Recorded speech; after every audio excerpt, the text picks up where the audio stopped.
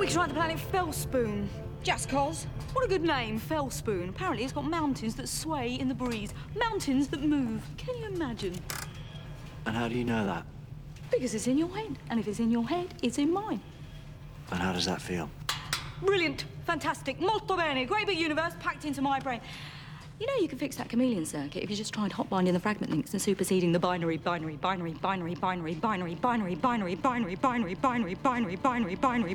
fine.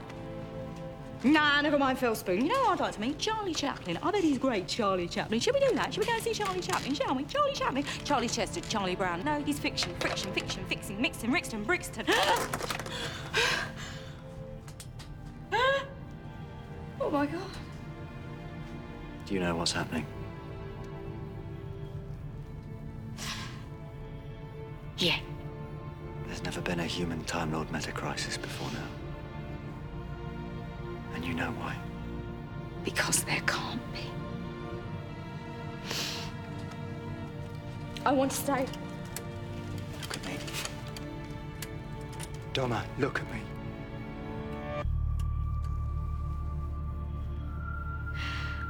I was gonna be with you. Forever. I know. Rest of my life. Traveling. In the TARDIS. The Dr. Donna.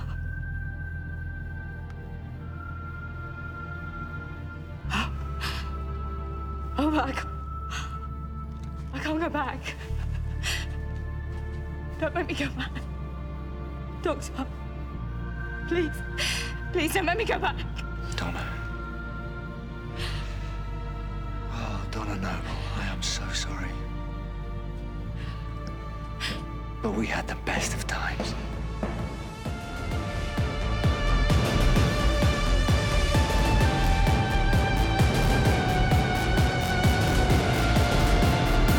Hello and welcome to Who Watches Who, a Doctor Who podcast with me, Matthew, and as always, I am joined with... Hello, it's Scott, and yeah, today Hello.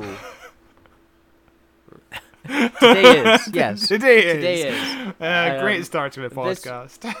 This week we are concluding our look at David Tennant as we continue through every Doctor chronologically, and we take a look at Journey's End. Yeah. Now, last week we looked at the Stolen Earth, and we looked at it for about an eternity. It was about an eternity-long episode. So I'm kind of hoping that this episode's not going to be as long as that, but you've assured me that it will be twice the length, if not 3 times. So yeah, that's a guarantee. I hope you're strapped in at home. Yeah, looking We'll forward to this 12-hour podcast on Journey's End. But before we dive in to the episode, Scott, you've got a bit of a writers behind the scenes thingy-majig to do. What's the thing you do? The thing I do, yeah. If you remember last week, we talked about how Russell T Davies really struggled getting to his deadline here, and he was 2 days away from a deadline, and he only wrote part 1 of his story. So he has part 2 to write. The deadline is on Monday. Hasn't even written a page on the Saturday yet, so this is a nightmare. 1 week later, on January the 12th, he's only written 2 pages of his series final, so 2 pages in 1 week. He wound up having to get a piece of A4 paper and having to write, "Work, you stupid bastard," in marker pen. Around the same time, Stephen Moffat writes to him to say he's just started his very first episode. So this is January 12th, 2008, where Moffat is starting his first episode. Which is, I am curious about whether or not Moffat was better at keeping deadlines than Russell, because I guess he would have been. I feel like Moffat had to be, because he was also working on Sherlock at the same time, and both of these are massive puzzle box. And the way that Moffat works is, especially at this time, they're all puzzle boxes where it's like unravel the mystery that's happening. So I imagine he's he likes to have a very meticulous plan laid out for like, this is the overarching thing, and then I'll just type out what happens in between it. But, maybe he's not. Maybe he makes it up on the spot as he goes. Who knows? Yeah, Who knows? We'll have to ask him. I forgot about Sherlock. I was thinking in terms of Russell T Davies had 3 Doctor Who shows to oversee. Yeah. versus, I guess, Sherlock, isn't it? Because he wrote most of Sherlock's episodes, didn't he, with Mark Gatiss? Yeah. So that's him and Mark Gatiss. So I just, and he showrunned it as well. So yeah. And Doctor Who under his tenure was less frequent, because with Russell T Davies, he would get a series out every spring, whereas Moffat was, I think he took 2 years off, 2016 and another year probably. I can't remember, but yeah, he took. Yeah, Doctor Who did become slower coming out, but also production value went up, and budgets went down, it seemed at times. So on January 19th, Russell T Davies is near the end of his script, but now he's panicking because the script is too long. So Jane Tranter manages to convince the BBC to give him a 60-minute time slot, which meant that the filming for the second episode would get extended for a week. So it's not just, there's 60 extra minutes to work with. You have to get the cast in for another full week of production, which sounds like a nightmare. It does, yeah. On January 22nd, Russell T Davies finally finishes the script for Journey's End. He's apparently crying as he writes Donna's exit. 2 weeks past the deadline, and he can't get a break because now he's only got 3 weeks left to write the next Doctor. On January 31st, he has to return to Journey's End to cut some FX shots. He went over the allocated number by 170 shots. So he has to go in and erase 170 special effects shots, which is massive. That's a lot of shots. God, that would have been a frustrating day, I'm sure, of okay, we can cut this by one little shot. We don't need that. We can get rid of that. That scene still works if we don't have that shot. That must have been a tiring day. So he's still working on this episode in February, right around when we're about to shoot this final episode, and he's been terribly ill since Christmas. In February of 2008, he gets chicken pox, and then the following week he gets bronchitis, which is incredible. It's just unluck after unluck, isn't it? And he winds up not being able to sleep because he's been coughing all night. Give me a second. Boop-a-doop, boop, boop-a-doop. He winds up not being able to sleep because he's coughing all night, and he winds up worrying that it's cancer. Oh wow! Jesus. So he's going through so much health issues right now. Stress, a lot of stress. He finally manages to finish the final draft in March, around the day they start to shoot the final episode. The final draft was so late that when Doctor Who Confidential shot scenes of doing a table read, they had to shoot them doing scenes from the first draft, so it's entirely different. Once he's done the episode, it's now on to the Christmas episode. The only issue is the deadline is in 2 weeks, and he has no idea what to write. Which absolute nightmare. I mean, after doing the Christmas special, he's on to Torchwood Series 3, which, dude, this guy never caught a break. There's no wonder why he left after 4 years of Doctor Who. Just stress after stress. Yeah, just all the deadlines suddenly have caught up with him. Yeah, we've experienced a vaguely similar thing with this podcast, where it's sometimes we'll have a huge cushioned backlog, and we're so ahead of schedule, we're nailing this, we're getting this, and then other times we're recording the Thursday before the episode's supposed to come out. I mean, it's like a massive rush. I mean, a little peek behind the curtains, but oh my fucking god, there's still calls. Oh my god. Is your work on fire? Do you need to answer I don't know. this? I don't recognize the number. It's just, I don't understand what's going on. They're spamming. It could be important. If they're spam, it's usually important. I'm going to put it on flight mode. I'm busy. Fuck off. I don't recognize them. If they want to contact me, they could just send me a text. But okay. You were saying, sorry. Yeah, I don't remember what I was saying. We were... we'd have a nice backlog, and then we record on Thursday. Oh yeah, well, most weeks we record on the Thursday, to be honest with you. At this point, this year we have been, yeah. Like previous years, and maybe at the start of this year, we were really good at creating those backlogs, and then for whatever reason, we've gotten real lazy with it these past few months, and everything's last minute. I think we're just busy. Yeah, I mean, the problem is I used to work 20 hours a week. Now I'm working 40 hours a week, so that's so much more. But, you know, Russell T Davies's efforts paid off in the end, because this episode, Journey's End, got 9.4 million viewers, and it's the first time Doctor Who got #1 in the ratings. So, yeah, it really paid off in the end. But I think that's mainly because of the maybe cheap cliffhanger from last week, which I guess we'll talk where everyone about. is like, oh my god, is David Tennant about to regenerate? Wowee. Yeah, Russell T Davies was actually not. worried that people would switch off within the first minute, because there was so much hype about that cliffhanger and there was so much press coverage, and he was worried, oh, maybe I did write it a bit cheaply here, which I kind of think he did. Yes. Yeah, it's, you know, we talked about this last week. It's one of those things that you can't really keep doing, even though Doctor Who, like every showrunner has done it at least once, but you can't, you know, or twice if you're Moffat, but you can't continue to do this. It does, like, an audience will be like, okay, I can't believe you're doing this again. Why are you, come on, I gave you one. Like, Yeah. Yeah, because when... But I don't remember being upset about it as a kid. I remember thinking something was wrong here. I remember not being very happy about it, but I was 10 years old, so I didn't think about why I was unhappy about it. I think maybe now I think I felt a bit cheated. I felt a bit like maybe they didn't respect me as an audience member, because, you know, they kind of led me on thinking that the Doctor was actually going to regenerate, and then he actually didn't regenerate, and it felt a bit cheap. It felt a bit, you know, you know. What I mean. think I remember mostly just thinking like, oh, it's cool that you put it into his hand. You know, because, you know, I'm 8 years old, and I'm like, oh, of course, you know, the hand from the first time we saw David Tennant, that's so smart. They thought about this the whole time.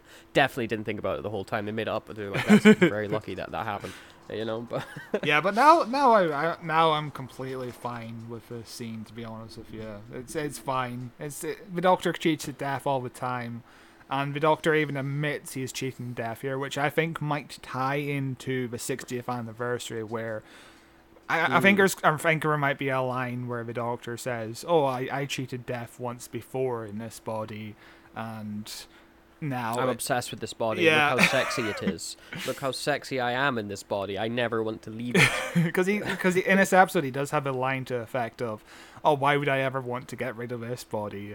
You know. Yeah. Yeah, he does like actually say that, yeah. And then I think, you know, in the 60th anniversary, it's going to be interesting to see whether or not David Tennant is going to have a different personality in his 14th form, which is kind of fascinating. I doubt it. I doubt that he will. I'm imagining he's going to have essentially the 10th Doctor's personality. We already saw that when he regenerated, and he's like, I know these teeth. Like, this is like he's the 14th quote-unquote Doctor, but this is David Tennant's Doctor to get everyone excited again. This is just a way of bringing him back without having to do another time portal like they did in the 50th anniversary, you know? Yeah. But yeah, I'm looking forward to it. It's going to be good. It's going to be great. Yeah, I'm looking forward to it as well. It's so close as well. Yes. Christ. Then what happens in this episode? Yes, are you ready to jump in now and look at Journey's End? Hell yeah. Yeah, let's go. The prophecy unfolds. The Doctor's soul is revealed. See him, see the heart of him. The man who abhors violence, never carrying a gun. But this is the truth, Doctor. You take ordinary people and you fashion them into weapons. Behold your children of time transformed into murderers. I made the Daleks, Doctor. You made this. So, the episode begins with a quick recap of where everything was happening last time, and how insanely fast-paced it was, and also how, like, not a lot of story happened. It's basically like, the Daleks are here, everyone's in danger, the Doctor's about to regenerate. Okay, go episode. It's like, Christ, yeah, okay, nothing happened last week, you're right.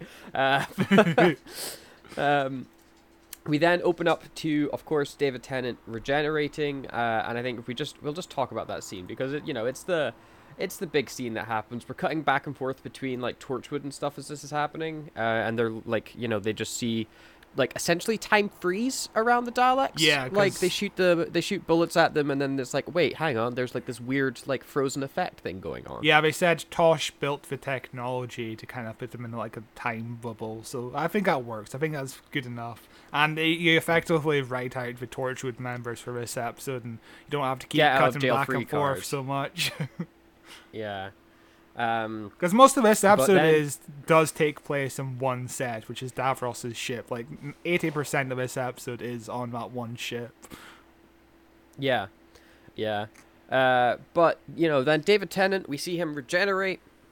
He's regenerating. I remember being on the edge of my seat as a kid with this, and then he blasts it into the hand and stays as himself, which is a canonical regeneration. It still counts. Like he used the regeneration to heal his body but not change his body, and then he put the rest of the energy into the hand, which grows into another version of David Tennant. But as we found out during Matt Smith's era, this does count as a regeneration. So the 10th Doctor is dead. He gets shot by a Dalek. All say hello to the new 11th Doctor. Hello 11th Doctor. I wonder how different you're going to be. And David Tennant was such a fanboy, but he was the very first person to have his internal debate with himself, whether or not he counts as the 11th Doctor as well as the 10th Doctor, which I don't think I considered this to be a proper regeneration as a kid, and I understand why Stephen Moffat would want to write it in as a different regeneration, because he's effectively rebooting the show, so that Peter Capaldi wouldn't be the last Doctor, for example. He could just Peter Capaldi was technically the first Doctor. Yeah. When he got, because he was the first Doctor of the new set of regenerations. Yeah. That he got given by the Time Lords. Not that fucking matters anymore. Anyway. I remember when Peter Capaldi was revealed to be technically the first of this new set. And people are like, "Oh my god, he looks like William Hartnell because he's old." And every Doctor going forward is going to look like the next Doctor is going to look like Patrick Troughton. And of course, they hired Jodie Whittaker, who looks exactly like exactly like Patrick Troughton. Separated apart. And then of course, Shuigawa, like the stunning image of John Pertwee. It's crazy. No, I guess Shuigawa would be Tom Baker. Oh yeah, of course, because David Tennant looks like John Pertwee. yeah. It's dumb, but yeah, I didn't consider this a regeneration either as a kid. But when Moffat was like, "Oh, that counts as a regeneration," I immediately was like, "Okay, that makes sense. Yeah, okay, I'm 100% on board with that idea." I never had any qualms with Moffat's retconning of it.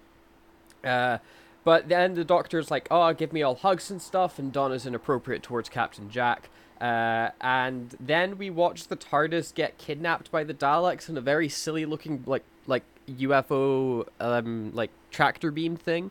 Like it like circles around like half of the TARDIS and picks it up, which is like a cool effect, but then it just kind of like flings it through space like a really wobbly like noodle. Why is it so flaccid? Why is it such a flaccid fucking portal thing? It kind of reminds me of Ghostbusters, the proton packs, and we're trying to capture the ghost and put it in the trap. And that goes all noodly, at least when you're playing like the video game.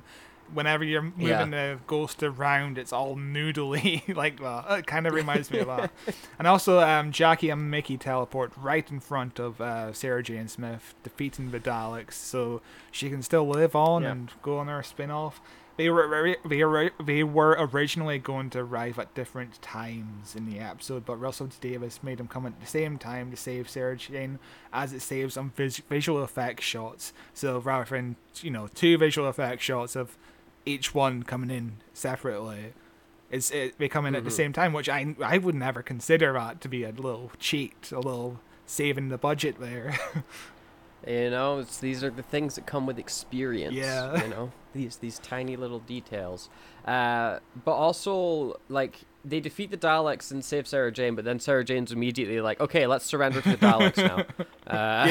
Last week she was like, "Oh, please don't kill me." I guess she's out of immediate danger, because last episode we were just trying to kill her, and now she just... But now they want to capture her? But why did the other Daleks not want to capture her? Why are the other Daleks so adamant on killing her? Yeah, and these ones aren't?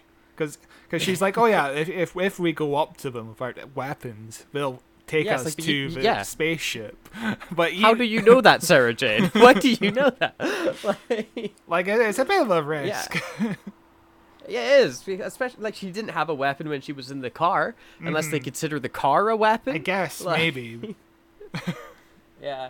But then we cut to Martha, who's with her mum, and she's like, I've got to go, by the way, Mom, because I work with Unit now, and they want me to blow myself up.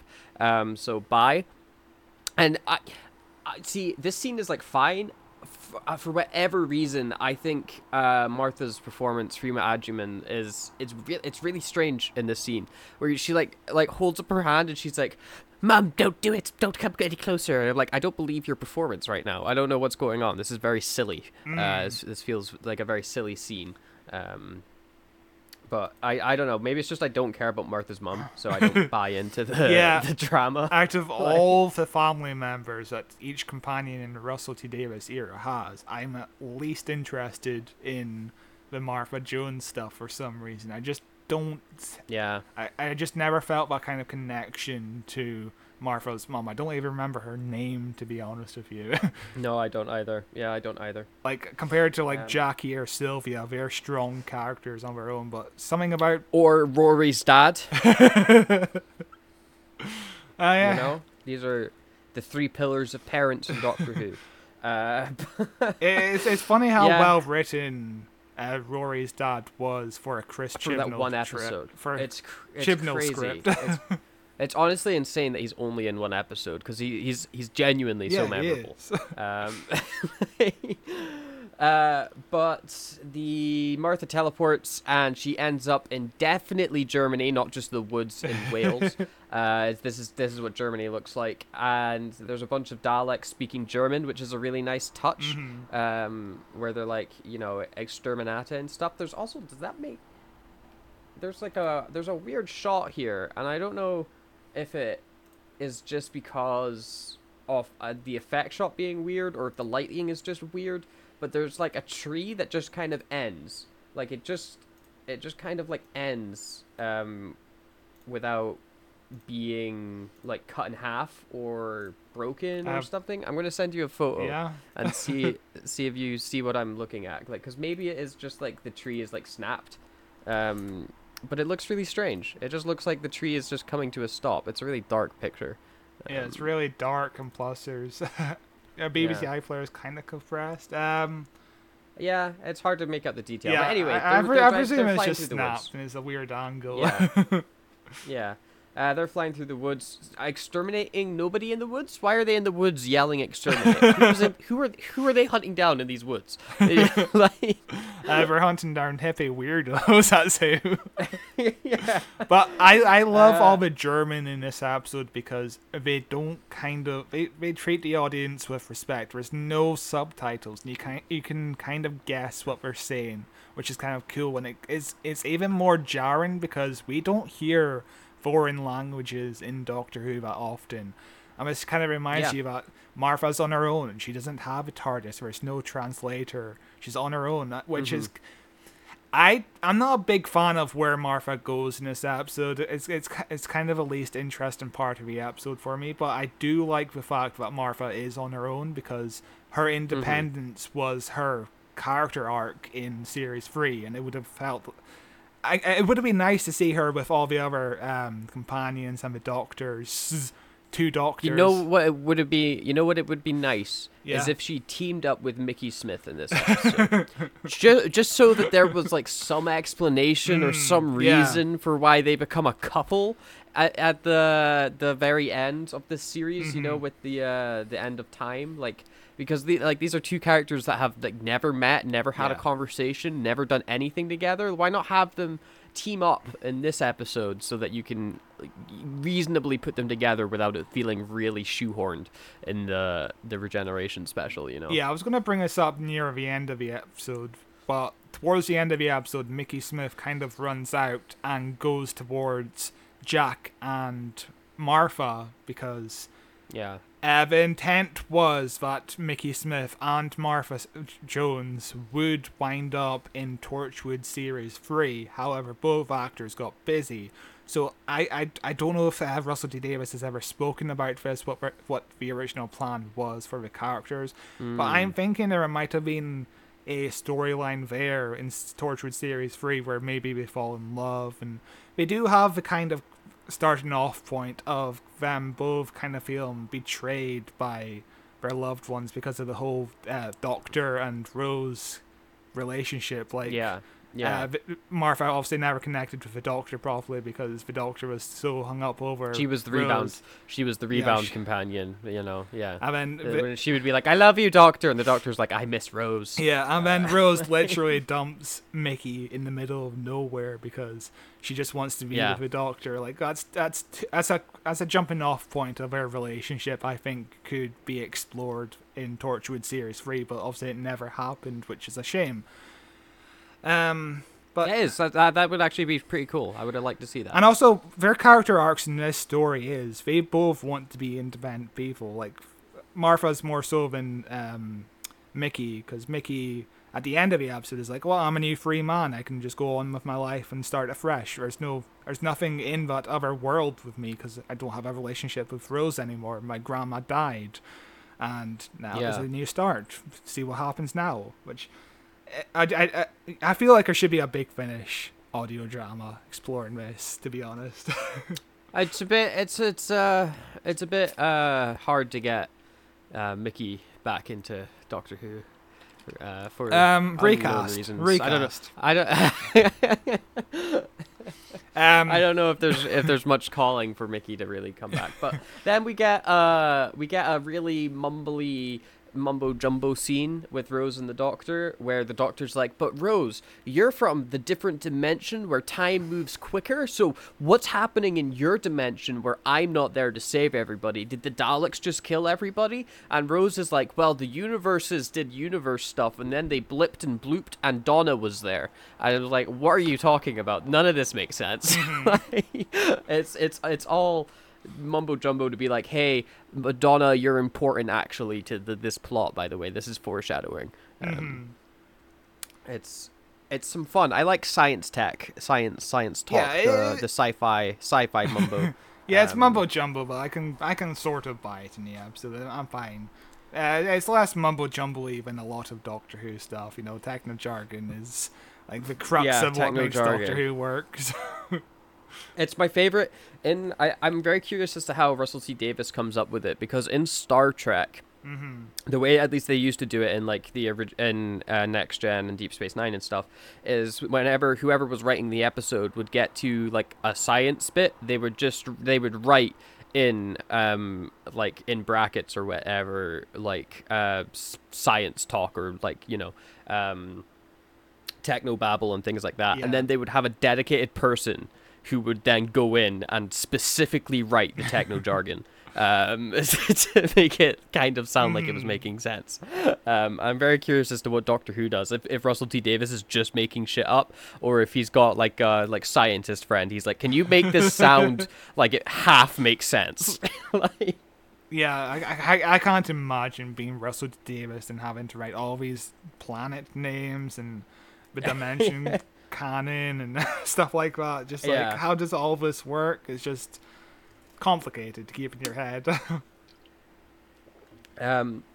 But the Doctor's like, by the way, the Daleks have stolen the TARDIS, and through a technology that I guess that they have on this big ship, but none of the other TARDIS, the Dalek ships, they can turn off the TARDIS defenses. Yeah. So that this is just a door. It's like, why don't they install that on every of the ships? Why is that just this one? Maybe that seems like such a useful thing to have. Well, maybe it's just new technology they figured out in like the last few weeks or something. You know. And also, there's no more TARDISes. There's just one TARDIS in existence, so it's not.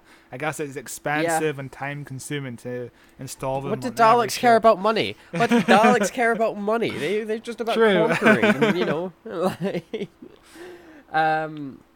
But he's like, that's just a wooden door, so we might as well go out and say hello to all the Daleks. And so everybody goes out to say hello to the Daleks, except Donna, who is still hearing a heartbeat. as she's like staring off into the distance. And the Doctor's like, "Hey, Donna, just come on out. You're not safe in there. You might as well just come out and face your death." But the TARDIS door slams shut, and the Doctor's like, "Hey, what's all this about, Daleks? You knock that off." But the Daleks say that it's not them, and that the TARDIS seems to have just shut its door itself. So rest in peace, Donna, because they're about to melt the TARDIS in the heart of the ship. So the TARDIS gets sucked down a big hole. Yeah, what I love and dropped into some lava. What I also love about this scene, in the scene inside of the TARDIS, is the Doctor, Rose, and Jack reminisce about the last time they faced off against the Daleks. And there's kind of a line where Rose Tyler kind of laughs about trying to defeat the Daleks again, like it's a roller coaster they've just been on or something, which is nice, because none of these actors these three actors together have never shared a scene together. It's always David Tennant or Rose, or David Tennant and Jack, but not the three of them. But yet you feel the shared history there with just this one scene. Yeah. And I feel like when Captain Jack came back in the Chibnall era, you never felt that kind of connection between the Doctor and Jack. There's no... But the issue is Jack never really got a scene with the Doctor. Yeah, true. Jack got scenes with companions he had never met.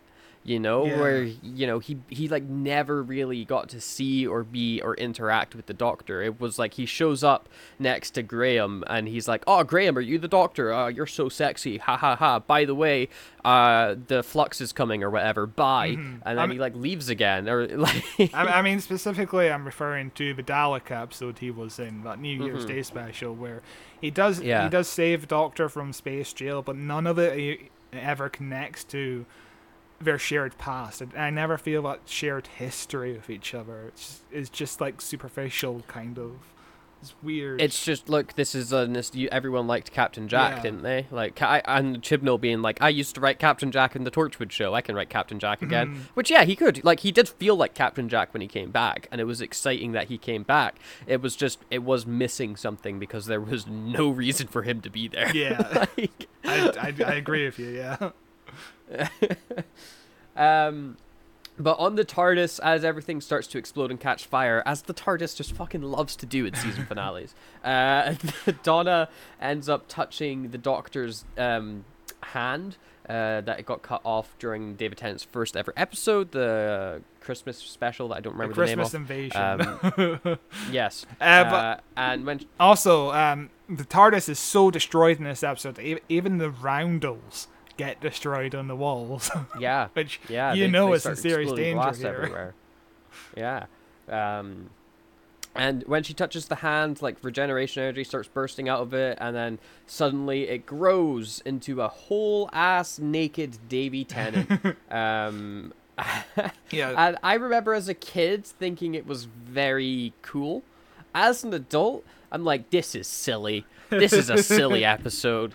Especially what happens with this version of David Tennant, where he just goes on to be Rose's boyfriend. We'll get there. It's like, this feels like just a cop-out. But yeah, Nikki, David Tennant, there's a thing with the Doctor, because Matt Smith ends up being naked as well at one point.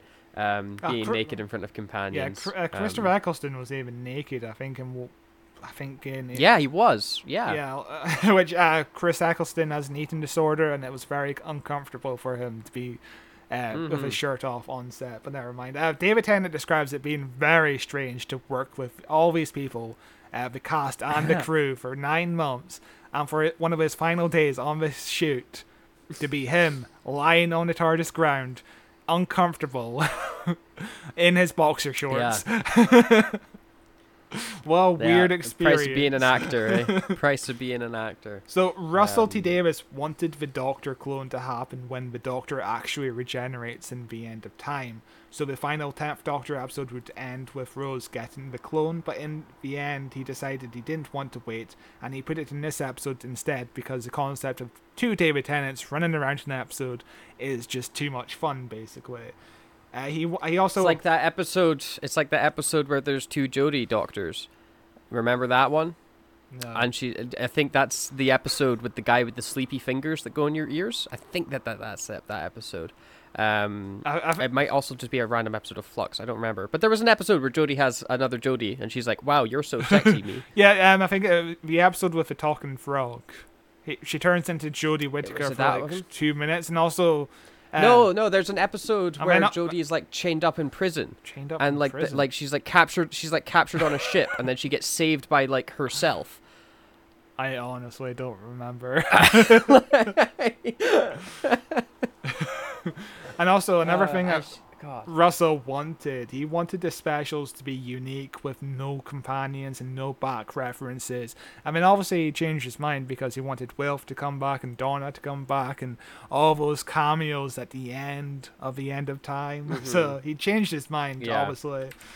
And the reason for regeneration, I already read this part. So when we spoke about this moment where Billie Piper might have been unavailable for the shooting because the original plan was to shoot this episode in January. It got pushed back to like February and March instead. And when she wasn't going to be available, there was a moment where Russell T. Davies was like, "Oh, I guess I'll just use this in the final episode, I guess." I do wonder what the episode would be like without Billie Piper now, because this episode especially would be radically different without a Doctor clone. Yeah, it would. It would be massively different. It wouldn't, like, so much of this episode revolves around the Doctor clone human man. God, I'm trying to find out what episode this Jodie episode is where she. I have no idea what you're talking about. Jodie, it happened. I swear. Jodie Whittaker, Doctor. Two Jodies? Is that gonna give me anything? No. It's a terrible search. Doesn't matter. Anyway, I can't find the episode. If you're listening at home and you know what I'm talking about, please let me know, because it's driving me insane. I swear it happened. I think you just hallucinated it. I think you, especially, you're a big Jodie Whittaker stan. You love her so much. Your Facebook profile is of Jodie Whittaker in that prison drama that's coming out. You just love her so much that you're just imagining it. You want two Jodie Whittakers in a room together, maybe kissing or something. I don't know. See, but they flirted with each other. That's the thing. In the episode, they're like, "Oh, you're so cute. Oh, hello." Do you not remember the Jodie flirting with herself? I swear. Anyway, Captain Jack on the ship is like, "Oh, guess what, Emperor Dalek, dude? Bang!" But then he gets shot by the Daleks and dies, definitely permanently. Captain Jack is dead. Famously for how mortal he is. They really bring up, like, Captain Jack's always like, "Gosh, I wish I don't die," in every episode he's in. It was. What I love about this is Rose Tyler actually believes he's dead, because Rose Tyler doesn't know he's immortal. Yeah. She just knows that she brought him back to life. She doesn't know about the immortality, so it kind of sells the performance to Davros. But he's dead, so take him away, you know? Because if Rose Tyler didn't have this reaction, you know, I don't think Davros would buy it, probably. I mean, there'd be a lot of questions about why nobody's reacting to Jack's death. Yeah, why don't you care that I killed your friend? Like, what's going on? But then we get a very nice scene with what's the name of this version of the Doctor? The clone version. In the script, they call him Doctor 2, or on the set they called him Blue Coat Doctor. So I call him 10.5. Okay, so in this scene, Matt Smith and Donna Noble are like talking, and we discover that Matt Smith is like human, and he's also got Donna's personality, where like he like speaks in the same like slang and stuff. He's got like the attitude like oi that Donna's got, and he's very cheeky and funny, and it's very fun to see David Tennant act like Donna, and that for them to have that like back and forth. They've got such a great chemistry together. I absolutely love them. Oh yeah, and David Tennant does such a good job about making subtle differences to his performance in this episode, where you can just... It's just so impressive to just see how subtle his performances can change, you know? It feels like he's a different person almost, but still the Doctor at the same time. It's just so impressive to watch. He's a good actor. Yeah, he's a good actor, man. Well, what a hot take. Yeah, I know. No one else thinks that. Also, David Tennant, when he finds out that he's only got one heartbeat, he's like, "Oh, it's been my heartbeat you've been hearing this whole time." Like, we were like, "Is she having a panic attack or freaking out?" And no, it was the clone doctor's heartbeat getting sent through time into Donna's subconscious. It's like, did that? I don't think it needed an explanation. Like, I feel like it just being Donna being like, "Oh, this is kind of scary," is more impactful than this was secret foreshadowing. Ooh, like I feel like that's explaining stuff that doesn't need to be explained. Yeah, I feel exactly the same way. I prefer it to be an actual companion having an actual human reaction to the circumstances she found herself in. Like, I would be scared shitless. Like, yeah.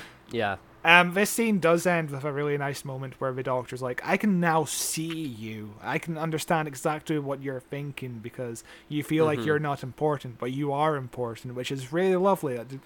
This human side of the doctor can kind of appear and make Donna feel more important for the 45 minutes she has left to live. Yeah, it is really nice. The episode continues as Martha's in Germany and she talks to a random German lady in German, and then that German lady lets her into this building where the Ostergarden key is.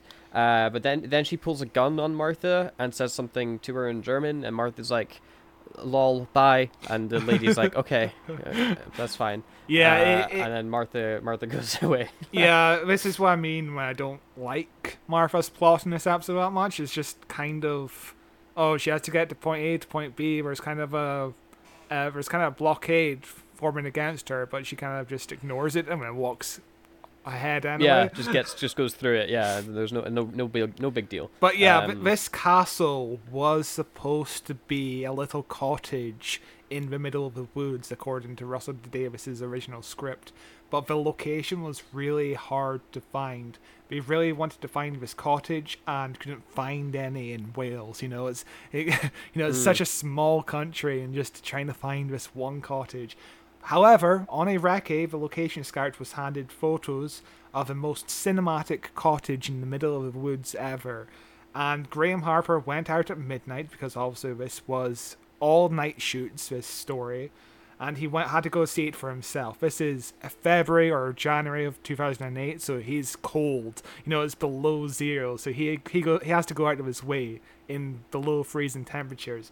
And when he got to the location, he was astonished to find he was in a children's playground, and it was a quarter scale. Amazing. So they had to settle on this castle instead. But that's incredible. That's very funny. The castle doesn't bother me anyway. Like a little cottage in the woods. Like that's my dream house, and it would have been very nice to see it. And now I know that I'm not moving to Wales because my dream house isn't there. But the castle still works. Like it's got this aesthetic where it's like, of course there's going to be a hidden nuclear bomb under here. That makes sense. And there's one shot of the castle that makes Martha and this German lady seem so small in comparison. Yeah, I really like those kind of scale shots. Yeah, they're cool.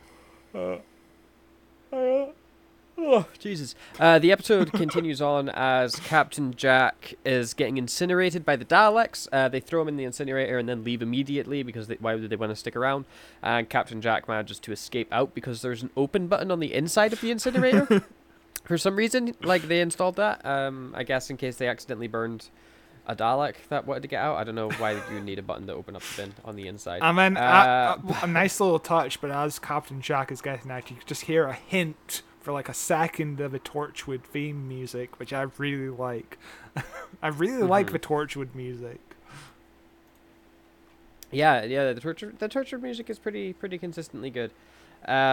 We then get a very good scene with Davros and the Doctor, and Rose is there as well, looking at people. As the spotlight hits the Doctor and Rose, and I mean not a spotlight, it's a force field. They're trapped in they can't get out of that light. They're stuck in there forever. It's such a classic Who effect. I love it. Yes, but it's so retro. They are in this location for maybe 20-25 minutes of screen time. Yeah, most of the episode. And we keep adding more and more characters into the setting, and it must be so hard to keep everything consistent.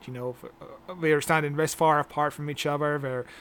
this is blocked like this, and Davros is moving around, and the Daleks are moving around, and obviously David Tennant, there's 2 David Tennants later on in this scene.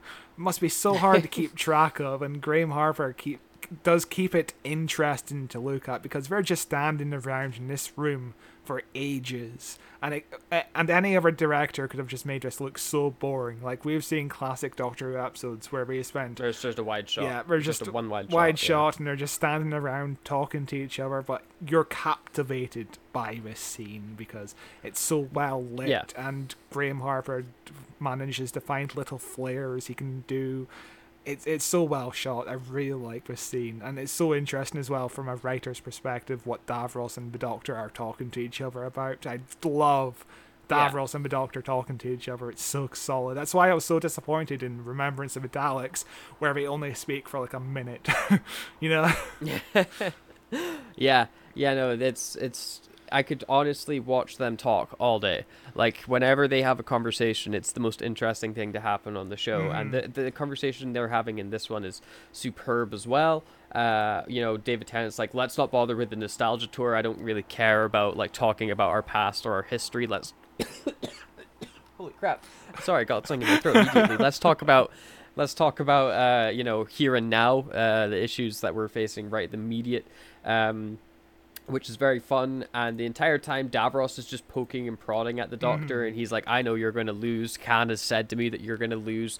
Show me... He's got this great bit where he's like, show me who you really are, Doctor. Let that vengeful, murderous spirit inside you come out. Reveal yourself to your companions who you truly are. Lift that veil and stuff. And it's just the performance from both David Tennant, who's not saying much, he's just, but he's just reacting to Davros. It's superb. It is 10 out of 10. Oh yeah, and Julian Bleach as well is really fantastic in the role of Davros, and he's actually able to emote properly, almost, in the form of Davros, because his mask is really fucking good in this story. You can just feel every movement of his face feels accurate, rather than it being limited by cheap masks. It's the improvement of prosthetic makeup is not something to gawk at. It's incredible. It still does look a bit rubbery, like he still has like this rubber texture to his face, but it is night and day compared to classic Davros for sure. Like, one of my favorite his mouth is moving, like that's a win. One of my favorite behind the scenes footage was shot by David Tennant, because on the DVDs he used to do these video diaries of him walking around on set and stuff. And there's one scene where he's with Liz Sladen, and they're having a conversation just about... David Tennant is like, oh yeah, it's so important that you're here because you're so loved. And Liz Sladen is actually having quite an emotional moment, because she's sitting there remembering the last time she shot an episode with the Daleks and Davros, and she's sad because Michael Wisher, who played Davros, is no longer with us, and the director of that episode is no longer with us. And she's having quite a moment there. Oh, and she kind of looks to the right of her, and then she suddenly sees Davros in full makeup and costume, reading the script intensely, and then David Tennant and Liz Sladen kind of just giggle to each other because it's so funny just to see Davros sitting there reading the script. It's like I sent out one image of Davros standing up, and it looks so funny. Yeah, Davros in any setting outside of being this arch evil Dalek villain, like Davros in real life as a human being, like doing regular stuff, it is amazingly funny. Like, you can just imagine him eating between takes. Like, how does that work? Yeah, I guess, having a sandwich. I guess he'd have to eat liquid food, because that's what the Sontarans would eat. Yeah. But I guess he could open his mouth wider. I don't know. What would he eat? Yeah. I don't know. You could get a smoothie through a straw and something like that, Hello? Hello? Hello? Oh shit, my headphones. Okay. My headphones disconnected for like a minute. Right, I was about to say, I can hear you clear as day. Are you okay? That's so weird. It just disconnected. And then connected again. It's a good day for you. It is a great day. I love it. Technology at its finest. The episode continues on as we see Mickey Smith and Sarah Jane and Jackie all get rounded up with the other humans to go be Thanos away, but Mickey and Sarah Jane manage to slip away when no one's looking at them because one lady falls over. It's very silly. Yeah, there's there's probably they're 40, surrounded. There's so many people surrounded around them, by yeah. 40 Daleks just hovering around and sitting around, and not one of the Daleks sees Mickey and Mickey and Sarah Jane Smith kind of slip away. That's incredible. That's an incredible leap of logic. But before we get to this scene, there's a scene where we just cut to them briefly, about to just walk into where they're going to be exterminated, and Sarah Jane Smith is like, "Oh, good, one step closer to the Doctor. We don't need that. We don't need that scene. We understand." Yeah, it's very silly. We also, as this is happening, we cut to Donna and Clone Doctor Man, Matt Smith, and they're just talking science mumbo jumbo. They're like, "Oh yeah, of course, the 27 planets are being moved here because of the neutrino science words," and it doesn't really matter. The Doctor's just staring at the computer, and it's not very interesting. It's basically what it would be like if episode 1 didn't have the Doctor meet the Shadow Proclamation, where they're just staring at scanners all the time. At maps, yeah. And then Mickey, through a window that is conveniently placed to look at all the humans that are about to die, tells Jackie to use her teleporter thing because conveniently it's recharged right now, so she can use it to escape this immediate death that she's in. Also, she says, "I'm so sorry" to one of the ladies, teleports away, and immediately is not sorry at all. She's very happy. She's very happy because she smiles and hugs Mickey. Yeah. There's no consideration about others. There's no sense of the need to save these people. It's just like, "Oh, I guess I'll just go now. Never mind." Yeah. What do you think about the effect of being turned into atoms? The Thanos effect. Yeah. I think it's fine. I think it holds up pretty well. I think it's insane how many times I have seen this effect, and yet when I was watching Endgame, it felt like a brand new effect. I was like, "Wow, that's so cool!" Even though I've seen people turn into dust and turn into atoms a million times. There was nothing new about it. Yeah, for some reason, I was just like, "Oh yeah, that's a cool effect." And then everybody did it for the meme. But this is way back in 2008, and we're seeing the Thanos effect, and it looks it looks about the same quality as the stuff you'd see online now. Yeah. From the memes and parodies. It looks fine. Yeah. But yeah, the only thing I can see when I see it and I'm like, "Thanos!" Because Marvel has ruined everything. But for a 2008 TV show, it's decent enough. They are T-posing to make it so much more easier on the special effects. Arms people. out, let's not move. Yeah. And this was actually going to be a longer sequence, but they had to cut down a number of the shots just to save special effects shots, which is wise investment. You want more special effects shots later on when we're moving the Earth.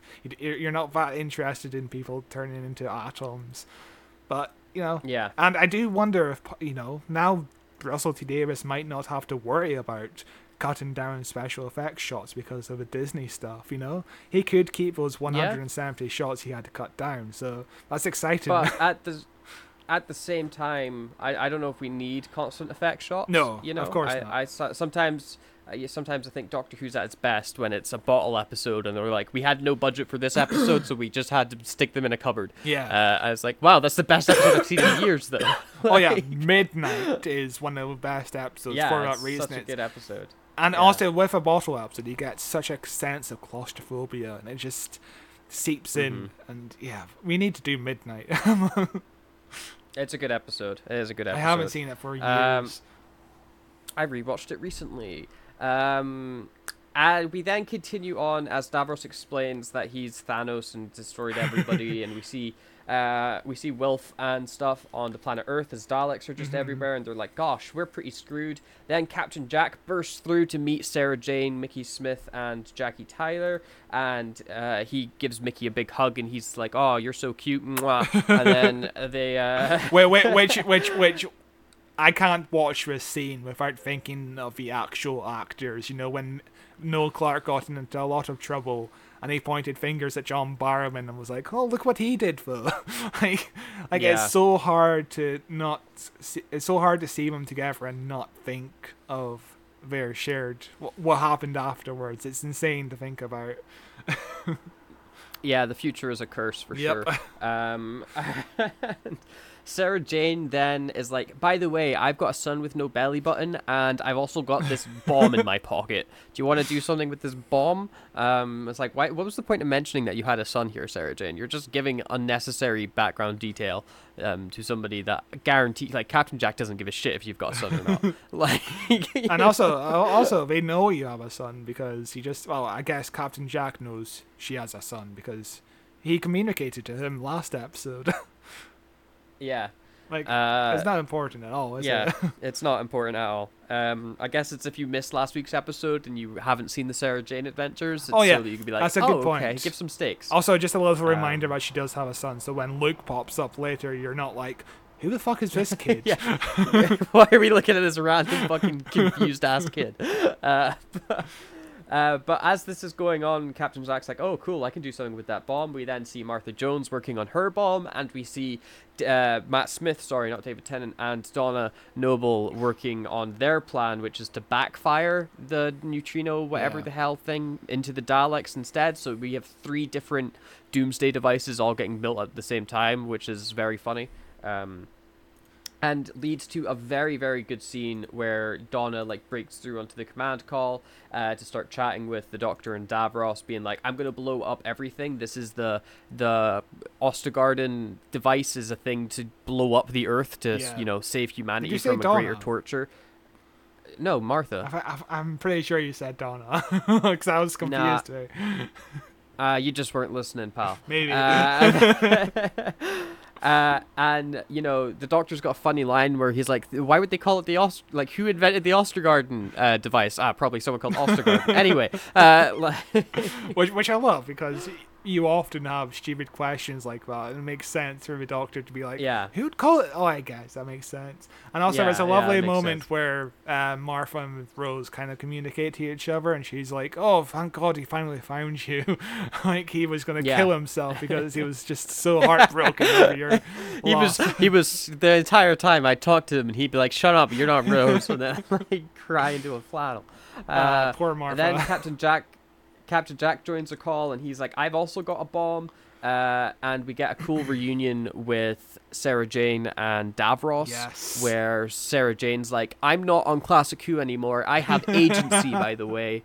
I'm not going to spend 20 minutes of a Sarah Jane adventures walking through a power plant, okay? But just a little callback here. It's just, again, it makes... It's like 33 years in the making, and you just feel the history between these two characters, because any other writer would have maybe forgotten about the fact that they met before, but Russell T Davies has such great attention to detail at every time a character interacts with each other. In this episode, he remembers the history. He remembers when Captain Jack and Mickey last met. They were kind of bantering with each other playfully. He remembers Sarah Jane and Davros meeting in the past, and it's such an important sense of history and continuity that most other showrunners forget about, like Chibnall, for example. We keep bringing them up, but for a reason. Yeah. But it's also, I was going to have a point to say. Yeah, anyway, Davros continues on, and he's like, see, Doctor, this is what you do. You don't carry a gun. You don't ever kill. Sometimes you don't kill. You don't do this and that. You're this, pacifist dude, but everyone around you turns into a weapon. Anyone that's traveled with you is out to kill. Look at all your companions, all your friends, all ready to kill in your name immediately. And David Tennant, he's not really saying anything, but he's got this amazing look on his face of just, sadness and anger and grief all torn into one, and the lighting is perfect on him. It looks amazing. Oh god, David Tennant is just perfect at acting as a heartbroken man, every time he's sad, you feel sad for him. It's incredible.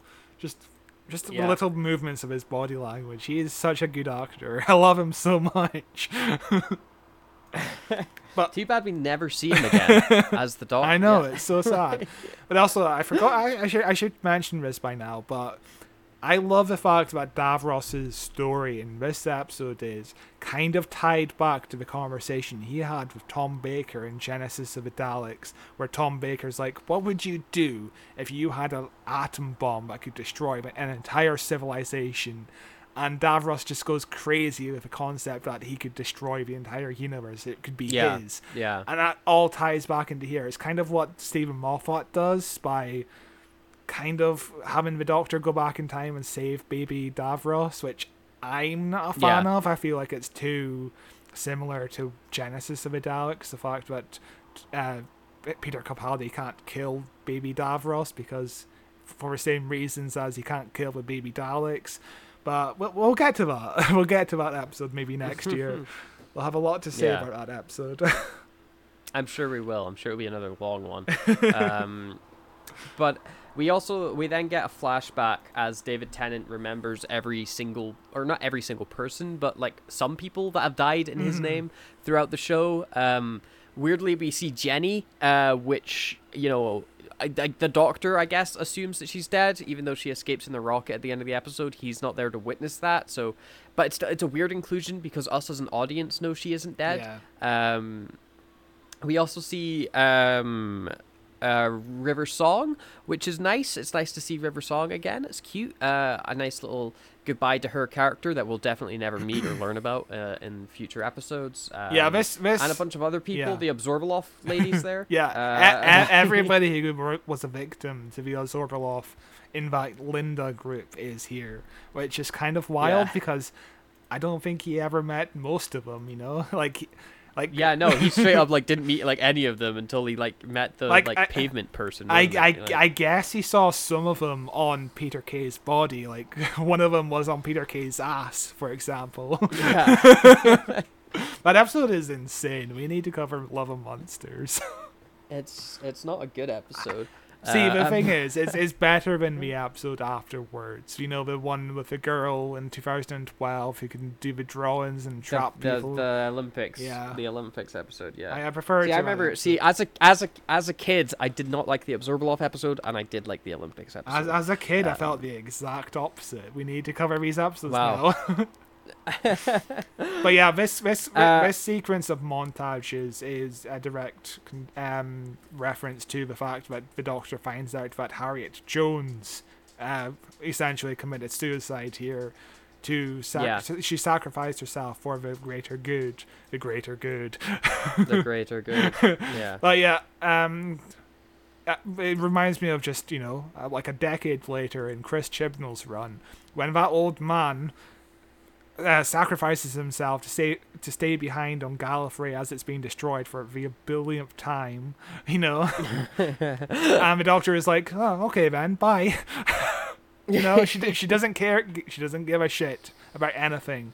And then later on in the episode, the Doctor is like, my clone committed genocide, wanted to commit genocide. I can't have him around. You need to save him. He gives a shit about the fact that people committed genocide here, which, again, doesn't really tie into the Chibnall era, where the Doctor commits genocide left, right, and center. It's her favorite thing to do. So the episode continues as Davros is like, we're going to destroy everything, it's going to be super cool, and then he has a wee little giggle to himself where he's like, hee. And then, oh no, the TARDIS has shown up. What? But I thought the TARDIS was destroyed. And then David Tennant comes out the TARDIS. What? I thought David Tennant was captured by Davros. What's going on? But then, I don't understand. I don't understand what he does, because he has a gun and he's designed this gun to fuck up Davros and the Daleks, right? Mm-hmm. And instead of just shooting Davros where he is, presumably it's a gun, it's going to reach him, he decides I got a full sprint. I'm not going to say it. I'm going to run, and I'm going to run in a straight line as well. There's nothing to cover me. There's Daleks everywhere, but right now I'm going to run in a straight line. And then, oh my god, he gets shot. Who saw that coming? And he drops the gun. Yeah, maybe it's short range. You don't know. Maybe, but he's not that far away. It's not that big of a room. And then Donna runs out and grabs the gun, but then she gets shot as well, and then they destroy the gun, and then the credits roll, and it's very sad. Yeah, Donna's dead. Everyone dies. Yeah. So sad. But instead, Donna, like, jumps up and starts fiddling around the controls and saying a bunch of techno babble. And this is like, we get the reveal that, oh my god, she's got part Time Lord in her as well, because when she touched the hand, some of the regeneration energy went into her, and Davros zapping her woke up that part of her brain. Don't worry about it, it's fine. Yeah, it doesn't make any kind of sense to me, to be honest. No, it's all it doesn't. It's all bullshit. But again, I just wonder how Donna would be written out of a show if this clone doctor wasn't in the program. Yeah. 'Cause, would she have just died? I don't know. Like, yeah, or it's she becomes Dr. Donna much faster. So like the same thing happens, but when she touches the hand, instead of growing a new doctor, she just gets the energy in her. Then she's like, whoa, that was weird. Anyway, I got to try and figure out, wait, I know all this stuff now, and then you get basically the same outcome without the sex doll doctor existing. Yeah, he is a sex doll doctor. That's a good description to have. But yeah, it's very fun seeing Donna have to sound like the Doctor. Before we saw David Tennant try to sound like Donna, now we're seeing Catherine Tate trying to sound like the Doctor, and I think she does a great job of it. I think she manages to say all the technobabble stuff, which is literal nonsense, but make it sound like in a believable way, and it's so strange to hear her character talk like that as well. It's brilliant. Oh yeah, it kind of reminds me of the conversation we have whenever we're doing a Doctor in Ace episode, where Sylvester McCoy wanted the character of the Doctor to teach Ace technobabble stuff, because he wanted less lines to learn, less complicated lines. And Donna's given so much complicated lines here. It must have been so difficult for Catherine Tate to learn. But the thing about Catherine Tate is, she is so good in the role of Donna. I remember being a kid hearing that Donna was coming back for Series 4, and I was kind of annoyed by it, because I did not like Donna as a character in Series 3. I just felt like the character was a bit too much, and I was really missing Rose at that point. So any kind of replacement for Rose would be an instant disapproval for me. But when, as Catherine Tate goes along in Series 4, as she reaches the end, she's really good. She really nails the role, because she never really did any dramatic kind of work before this, where she has like a character arc or anything. Like, she's mostly known for sketch comedy stuff. So yeah, sketch comedy is obviously a really good start to become a dramatic actor, because Bob Odenkirk started in sketch comedy. You find it a lot of comedic actors do dramatic roles extremely well. It's a common theme where, like, you can look at so many different comedic actors, and then they've done a dramatic performance where it's like, holy crap, that's an amazing performance. You got like Jim Carrey, like what's his name, Robin Captain Williams. Hook. Robin Williams, Captain yes. Hook. Yeah, that's who he was in Hook. He was Captain Hook. Remember, he played the titular character. The movie's called Hook, and it stars Robin Williams. Yeah. So what else is it about?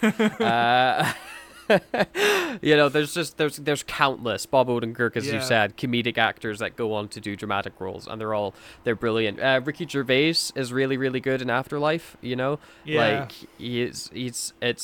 there's so many examples. It's brilliant, and it's a shame that Catherine Tate's not really gone on to do as many dramatic roles since Doctor Who. Like, after this series of Doctor Who, she ends up going to The Office in a couple years' time. It's like season 5 or 6, or I think she shows up in the US office.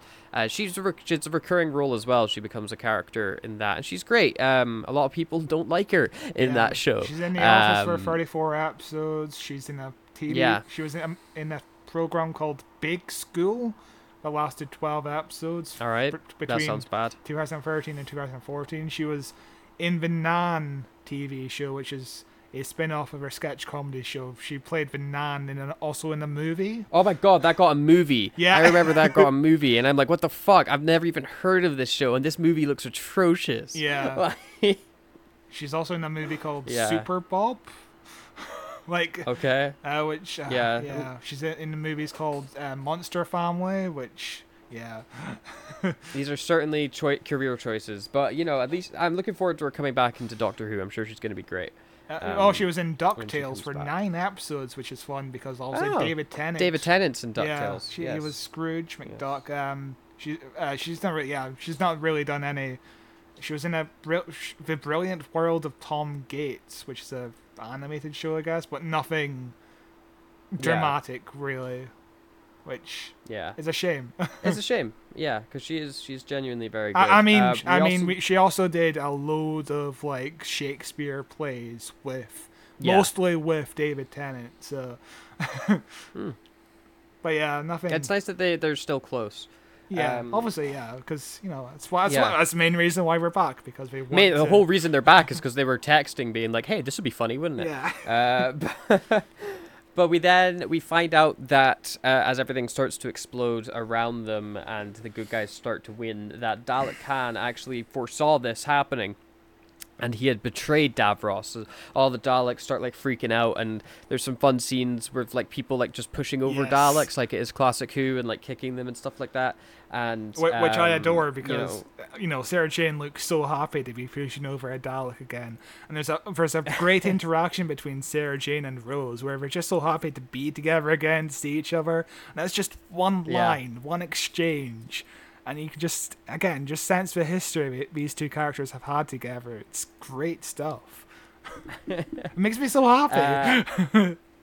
Yeah, it's great. And Dalek Khan is like, I fell through time and I saw what the Daleks did and are, and I thought to myself, no more, which is even more brilliant after the 50th anniversary, because Moffat is a genius, man, and made that phrase into something that has a lot of meaning, and a lot of impact on both the Doctor and the overarching mythos of like the Time War and stuff like that. It's such a neat little detail that I'm sure Moffat had watched this episode before writing the 50th anniversary and then laughed at himself going, "Ha, I'm so smart." Yeah, just 5 years later we'll see David Tennant in an episode that also has no more in it. Crazy. Yeah. Yeah. We also, as everything's like on fire and falling apart, the Doctor he goes to the Davros and he's like, "Come with me, like I can save you, like I know you're this arch evil person and you're never gonna stop, but I will still save you. I'm still the good guy at heart." And Davros is like, "No, lol, you're responsible for my death. That's on you. Bye. Ha ha ha ha ha." Even though it's not the last time we'll see Davros, we'll see him again. He always escapes. And also, what I love about this scene is there's little glances where the Doctor is looking at Donna and he's kind of concerned about Donna having half Time Lord DNA, and Donna's looking at the clone of the Doctor, kind of concerned that he's committed genocide. Because he's blowing up all the Daleks now. Yeah, you can just feel a great sense of how each character is going a bit uneasy. Every thought process is communicated really well in this scene. Like, it's incredible work, because you have about 10 companions in the same room together. That's insane. 10 characters together in the same room. There's also Davros and a bunch of Daleks, but yet you understand where everyone is. You understand what everyone's thinking. You understand what everyone's doing. You're not thinking, "Oh, where's this person gone to?" Like, every character is taken into account for, which is perfect. Like, there's so much going on in this scene, and you can just still feel the human connections between each person and the emotions. And it's just, it's really good. And then everybody is inside the TARDIS, and it's very cool to see the TARDIS filled with this many people, and they end up phoning up Torchwood, and we get a fun little scene where it's like, "Oh, Gwen, you were in that episode in series 1 where you were a Victorian lady. Is that got anything to do with anything?" And she's like, "Yeah, I guess I was related to them." And they go, "Wow, look at that, loose end tied up, so cool." Yeah, that's the best part about this era of Doctor Who. Every time a character got recast, and every time an actor got recast into another character, they acknowledge it somehow, because the actress who played Tosh was in World War III, the Slovene episode, and they explain it in Torchwood as, because she was a doctor in the Doctor Who episode, and she's not a doctor in Torchwood. So they explain it as, oh yeah, Owen, the doctor for Torchwood, had a hangover that day, so Tosh took his place, which is a great little bit of continuity, which is, I really like, again, just a continuity about Russell T Davies's era, which I'm so excited about getting into again. Like, just the reward for watching all of Doctor Who, you know? It's so great. Yeah, no, it is pretty great. And then, we see Luke with no belly button briefly and Mr. Smith, and they do some shenanigans. And the Doctor's like, hey, by the way, the TARDIS is designed to be piloted by 6 people. Yeah. Which I don't know if that's ever been established canon before this moment. I'm not sure if it's been established in the canon as in the actual writing, but, when the person who designed this version of the TARDIS console, he explicitly said to Russell T Davies, he said, this design of the TARDIS is designed for 6 people to pilot it if you ever choose to. And Russell T Davies kept it in his back pocket for years, and it finally has a payoff, which is incredible. Like, it is, yeah. It's a brilliant little payoff where you see all 6 people, or like more than 6 people. How many? 1, 2, 3, 4, 5, 6, 7, 8 people, including Jackie, even though she's not allowed to pilot the TARDIS. But you see all these people around the TARDIS console, all flicking switches and pressing buttons, and it feels like such an earned moment because these are all characters we care about all together. Oh Christ, Donna's there as well. There's even more. There's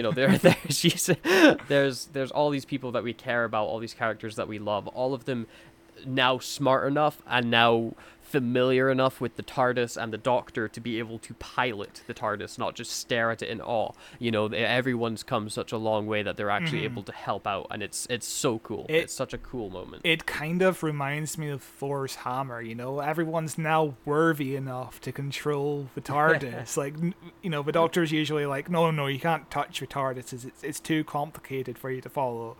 But now, everyone is worthy enough to, because we've all changed in so many different ways. And in this scene, Martha looks at the camera, which I really like, because, she just kind of looks in the camera and smiles, which I take it as us, the viewer, are also the Doctor's companion, which is cheesy as hell, but it's a really good thought, because we've been on this journey with the Doctor as well. We're companions to the Doctor, essentially.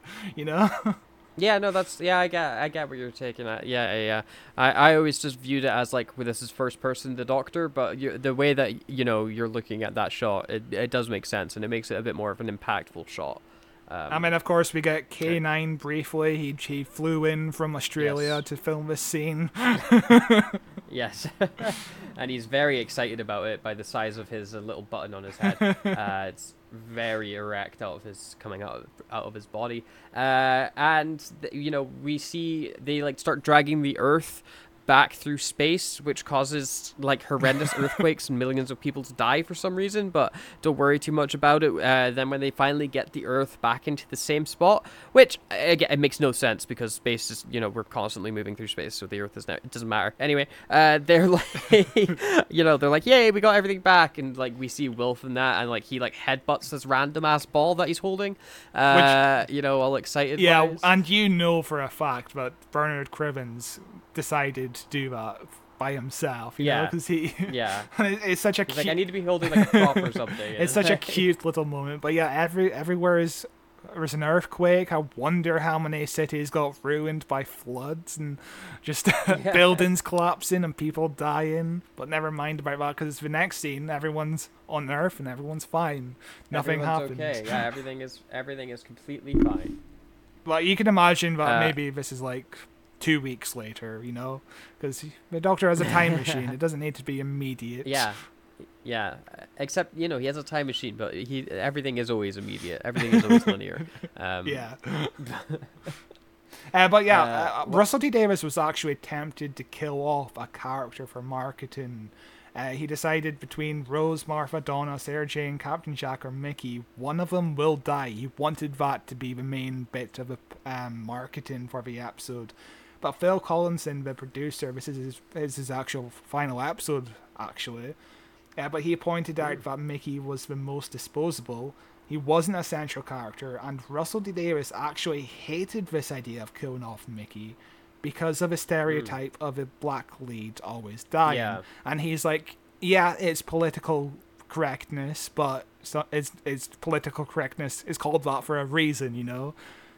And then, you know, we cut to a year and a half later, and Mickey and Martha get together. That's also a very yeah. I'm not calling Russell T Davies a racist or anything, because, you know, when you're at the end of like 6 years of writing Doctor Who and you're under so much stress, your final pages are less important to you. You're like, I just want this over and done with. I'm over it, you know? So I can understand why maybe that didn't come across. And also, maybe he had other plans for Torchwood Series 3, but he also considered bringing Alonzo Frame from Voyage of the Damned back and have him become one of the companions and then kill him off in a heartbreaking scene. And then he decided against a marketing gimmick in the end because he wanted a happy scene where the 6 companions pilot the TARDIS, which, again, just feels earned, and if somebody died like 5 minutes ago, it wouldn't feel the same, you know? It's victorious. Yeah. I get what you're saying. I get what he's thinking as well. But still, you know, the death that happens in this episode, I think, is more impactful. Yes. Than an actual literal death. I think the metaphorical death is more heartbreaking for Donna, you know. Yeah, we'll get to that because it's heartbreaking. The episode continues as the Doctor lands the TARDIS in like a public park to say goodbye to everybody. And he starts off by saying goodbye to Sarah Jane, who is very excited to be going back to her belly buttonless son. And yeah, it's a sweet goodbye. It's over really quickly, I think, the goodbye between her and the Doctor, but at the same time, it's very nice as well. It's over very quickly because he has to say goodbye to like 5 more characters. It's insane how many characters he has to say goodbye to, and it's 12 minutes left. But yeah, the 12 minutes is literally just saying goodbye. Yeah. But yeah, the scene between Sarah Jane and David Tennant is just really lovely. As always, I always love their goodbye scenes together. He's going all the way back to the Hand of Fear, which is the best part of that episode. Like every time the Doctor and Sarah Jane have to say goodbye, you know it's gonna hit you in the feels. Oh yeah, 100%. Mickey says goodbye to Jackie in a very sweet way, where he's like, you know, I'm gonna miss you the most. You're my favorite. Which I think it's very cute that, you know, like, you know, because Jackie, even though she did accuse Mickey of murdering her daughter, you know, kind of fills that motherly role for Mickey still. Yeah. And they are very nice together, but Mickey's like, you're going to be sent back home, and there's no place for me in the other dimension because Rose has got this new sex toy doctor, so I'm going to stay on Earth this time. And as Martha and Captain Jack say goodbye to the Doctor, Captain Jack is like, hey Martha, want to be in Torchwood? And Martha's like, not really, because I'm going to go do movies with the Wachowskis. Yeah, I think she was actually busy doing Law and Order UK with Peter Davison, I think, was in that show as well. So she went to do a TV show with David Tennant's father-in-law, which is kind of crazy. Yeah, and then as they're walking away, Mickey goes to join them, and he's like, I'm not going to join Torchwood either. But, you know, since you said that the plan was for them to be in the next season of Torchwood, I am just now very bitter that they're not in it, because I desperately want to see that season with Mickey Smith and Martha Jones in Torchwood. I think that'd be amazing. But, you know, we're going to actually get to Children of Earth next year, and I can't imagine them actually fitting into Children of Earth. It's very strange. But yeah, I guess we could try and pick up on some plot threads where we might have fit in. Perhaps.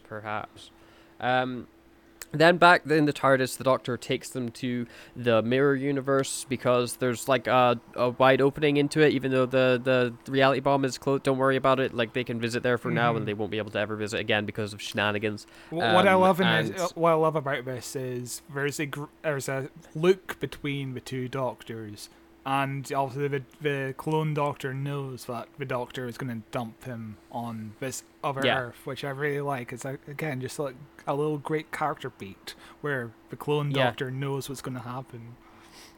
And he's like, I have to dump him here because he's a maniac that committed genocide on Daleks, and that's just unacceptable. You can't genocide anybody, even if they're Daleks. And then, of course, we then flash forward to Jodie not only genociding the Daleks, but also the TARDIS at the same time, and just blowing everybody up. And it was very dumb and bad. Anyway, but they were shooting at this scene at Bad Wolf Bay for like all day, basically, and it got to the point where all the actors are sinking in the sand because the tide is coming up.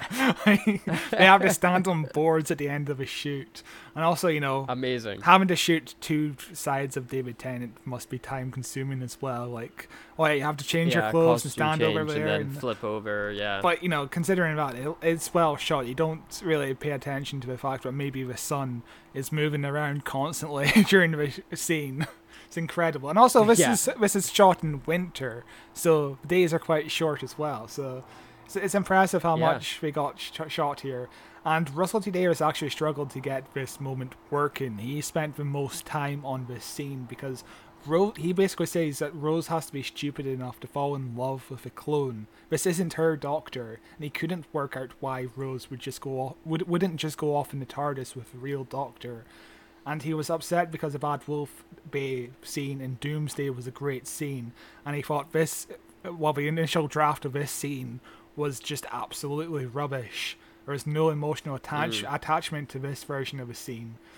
And there was a point where he thought of Rose being contaminated by void stuff, so she'll have to stay in an alternative world, otherwise she'll just die or something. But then he remembered, oh shit, I just left Mickey on our version of Earth. And for future Torchwood stuff, I can't have it happen, so he had to change his plan. And, in the end he decided, the clone doctor committed genocide. This is basically where Christopher Eccleston started off, and the clone doctor needs Rose here to turn into like a proper human being who doesn't commit genocide. So I think it really works out in the end, but I'm just not entirely satisfied with the fact that Rose gets two happy endings, basically. I'm not really sure. Yeah, I never had an issue with this ending. I prefer the first Bad Wolf Beach ending when the doctor's like, Rose, and then vanishes, because that's way more heartbreaking and emotionally devastating, which is what I want from Doctor Who. Whereas this is like, hey, Rose, you can have sex with the guy that looks like me. Bye! And, it does undermine, I think, the impact of the Rose Tyler I love you scene, but at the same time, it's finally a happy ending for Rose, and the doctor can move on because he knows that she's okay. He doesn't need to obsess over Rose anymore, which he doesn't really. Rose never, I think the next time we properly see Rose, outside of any the 50th special and stuff like that, when Matt Smith's regenerating. And he's like, give me he's talking to the TARDIS, and he's like, show me somebody, I need somebody that I like, and he shows Rose, he's like, no, not Rose, oh my god, somebody else. It's just a random PNG image of Billy Piper. Yeah. It was a really weird inclusion, but this is the last proper time we see Rose, and they end the scene with just the human doctor and Rose looking at each other, which is a really nice image to go out on, because that's the image you remember. That's a really happy image to just imagine them getting together. I do wonder if they'll pop up in the 60th anniversary. I don't think so. I think it's too much. I think it's to be like, oh, by the way, Donna's back. Oh, by the way, Rose is back as well. Oh, and also the Crisis meta doctor guy, he's back as well. Don't worry about it. All these guys are back. I think I don't think this story. The thing with the Donna story is you can do more with it. What if she starts to remember again? Yeah. What else is there to do with Rose's story at this point? This is the bow is tied. This is a happy ending. I don't think there's anything else, no reason to revisit. He could just really make the shippers happy, show the children, just but you can just tell that Rose is basically Russell's favorite character, because he goes through extraordinary lengths to bring her up whenever he could. You know, like the fact that Donna's daughter is now called Rose, and of course, it's not only him that does it, because Stephen Moffat was obsessed with Clara for a bit, made her the most important person in the universe, essentially. Clara, the most important person to ever exist, yeah. I mean, of course, Chibnall did the same thing with Yaz, even though he forgot to give her a personality. I like Yaz a lot for one reason, and that reason is that she makes me love Clara. Because before Yaz, I was really not a fan of Clara, like at all. And then since having Yaz, I long for the days when Clara was the companion. I absolutely miss her. I'm like, God, she had a personality, she had motives, like she was like a fully fleshed character. She was a whole person. I miss that, you know. Yeah. I agree with you. Remember that time Yaz looked at her hand and it said, "What would the doctor do?" What would the doctor do? Great Amazing. stuff. So good. Then we get a very heartbreaking scene where the doctor is left alone in the TARDIS with Donna, and Donna's just kind of talking at him with science mumbo jumbo, and the doctor's like, you know, what does it feel like to have my thoughts in your head? And Donna's like, oh, it's brilliant. But then, like, as she's talking, she gets like stuck on certain words and starts like malfunctioning almost like a computer, you know. She's like binary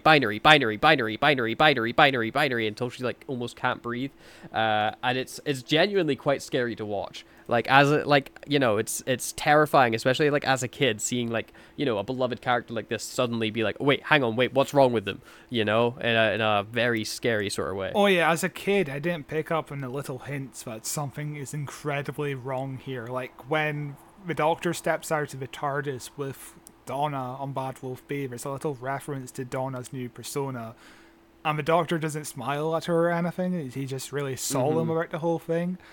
And, you know, as a kid, I didn't pick that up, but here is where the pieces really fit together, and it's a really fantastic performance from Catherine Tate. It's so... Yeah, she's great. It's phenomenal, and according to Graham Harper, he chose the first take of this scene because that's obviously when you're the most emotional, when you're able to pull on your emotions the hardest, because if you keep doing it for 100 takes, you get tired. Yeah. But yeah, just incredible scene, and it's just so heartbreaking even to this day. Jesus Christ. Hang on, people are coming home. Come.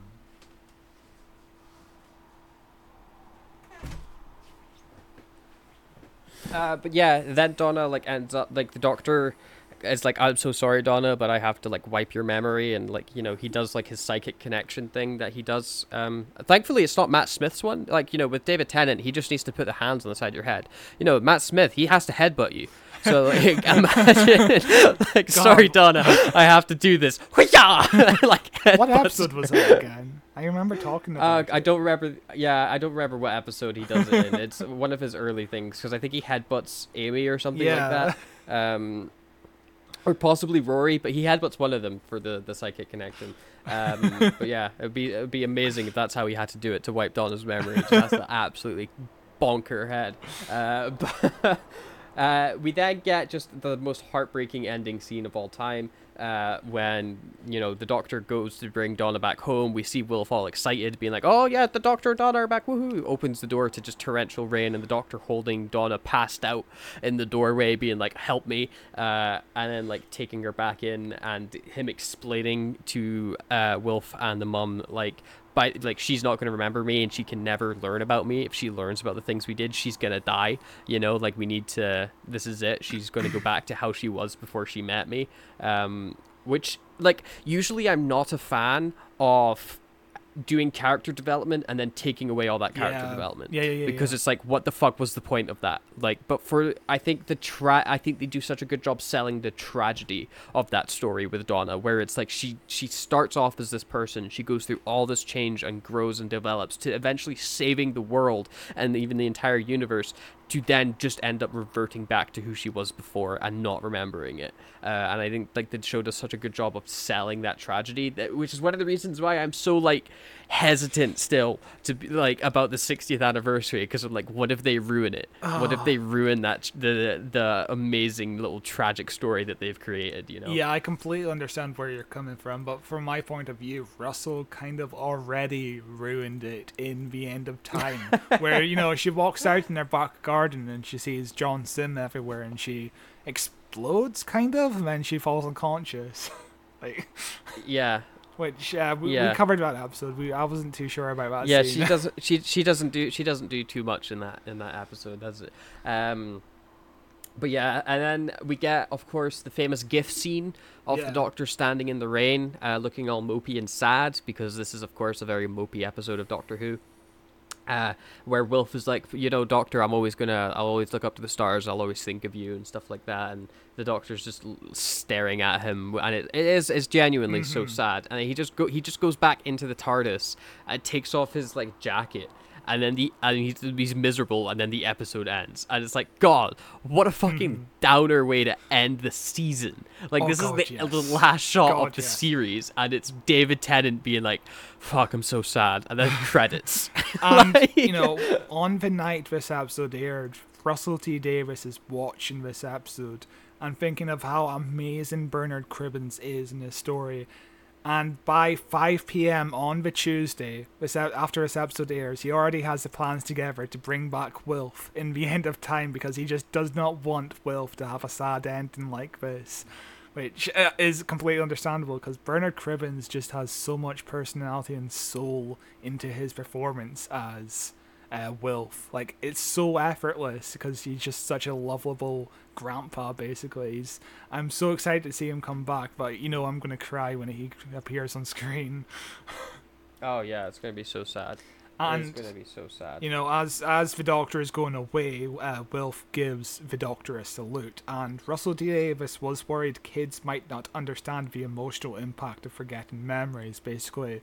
Like, if somebody dies, you can kind of understand the emotional impact as a kid, but forgetting memories is a bit weird, because kids are still kind of forming memories of their own. We're not really sure what memories are, basically. And, kids can understand grief but not the act of forgetting, which is why he wrote the salute as a way of conveying Wilf's emotions about the situations.